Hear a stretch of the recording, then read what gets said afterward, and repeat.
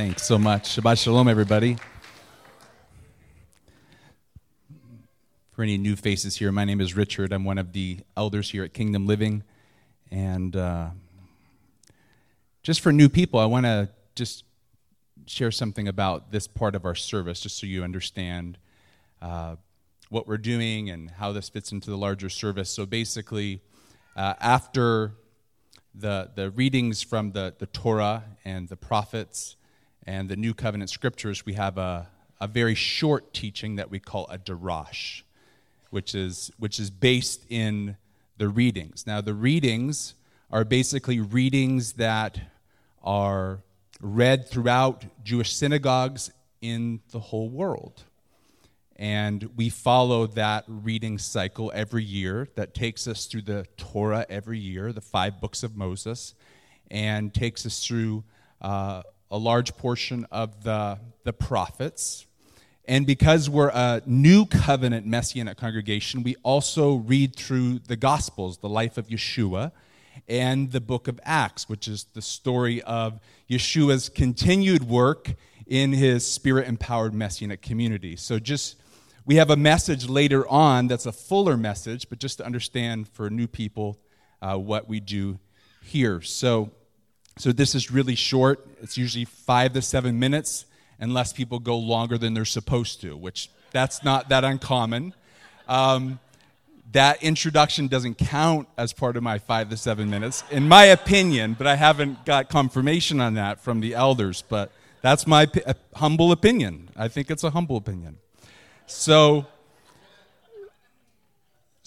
But briefly, I just want to share something that is foundational to a Messianic Jewish theology. We value Messianic Jewish theology here at Kingdom Living because we're a New Covenant Messianic congregation, so we value Messianic Jewish theology.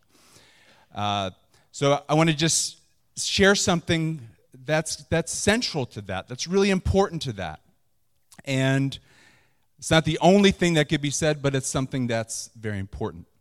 And it connects to the season we're entering, because tomorrow night we're going to begin Hanukkah, the festival of dedication. Did you know Yeshua celebrated Hanukkah, right? The Gospel of John chapter 10. He celebrated the Feast of Dedication. So even though it's not a biblical Moedim is the appointed times, the appointed biblical festivals. So even though Hanukkah is not a biblical Moedim, it was a very important celebration in the first century, a celebration Yeshua as a conservative, Spirit-empowered Jew. He practiced this. He lived this. He enjoyed celebrating Hanukkah, and he actually interpreted Hanukkah with him at the center as this great temple light for the center of the Jewish people. Just like the temple was the center of the Jewish people in terms of their system of worship, Yeshua made a claim to divinity when he interpreted this season of Hanukkah, the story of Hanukkah, with himself at the center, this light of the world, this center of the Jewish people, and light for the whole world.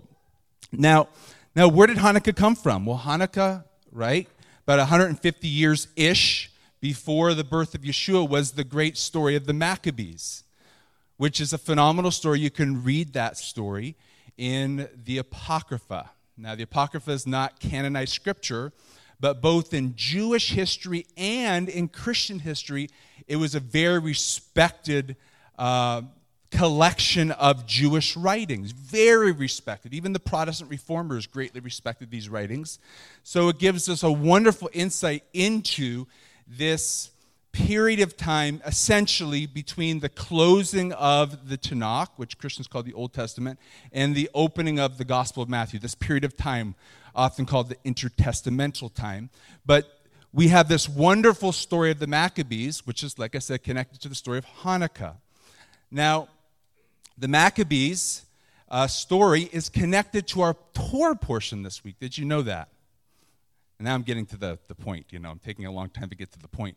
But it's connected to the Torah portion of the week, and this is how it's connected, and this is how it's such an important part of Messianic Jewish theology. Here it is. You ready? the story of Hanukkah, from God's perspective, I believe, is deeply connected to the preservation of the corporate seed, the Jewish people, for the coming of the Messiah. Did you know that?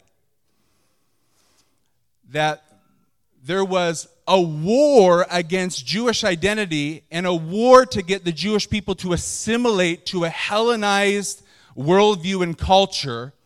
And many Jews were cowering and bowing down to this, but a group of faithful Jews said, we are not going to bow to the spirit of this age, and we are going to be faithful to our Jewish covenantal identity even unto death. And they said no. And God used this faithful band of Jews to preserve the corporate seed of Israel, the Jewish people, unto the coming and the birth of Messiah. And then we see the connection now back to the story of Genesis. And we're in Joseph now, right? Amazing story, right? Isn't it just amazing? But we have to look at the big picture of Genesis. And the story of Joseph, and this is explicit in the text, it tells us in Genesis 45 and Genesis 50, that we have to understand the story of Joseph in the context of God's sovereign purpose to preserve the corporate seed of Israel, the Jewish people. And sometimes God does that in the most mysterious, unexpected ways, doesn't he? And you notice in the story of Joseph, he does this preservation of the corporate seed, the Jewish people, through suffering. Through suffering. Isn't that amazing? Doesn't that remind you of Yeshua? Did you know the cross of Yeshua? One of the purposes of the cross of Yeshua and making this new covenant, Jeremiah 31, is the corporate preservation of the Jewish people through suffering. And then you have this strange story in chapter 38, right? Tamar, right? Remember, Judah thinks Tamar, his daughter-in-law, is a prostitute because she dresses up, and he goes into her, and they end up having a child. And what's amazing about this is that this child becomes a part of the line of Judah, which is the line of the Messiah.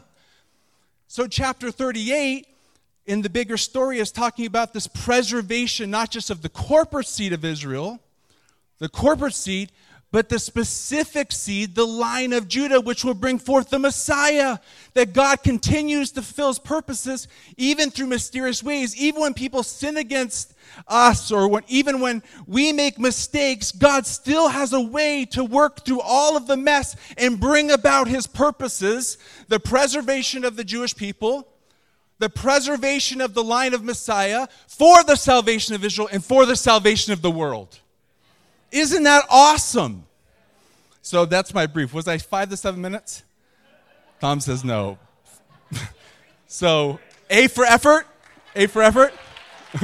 All right.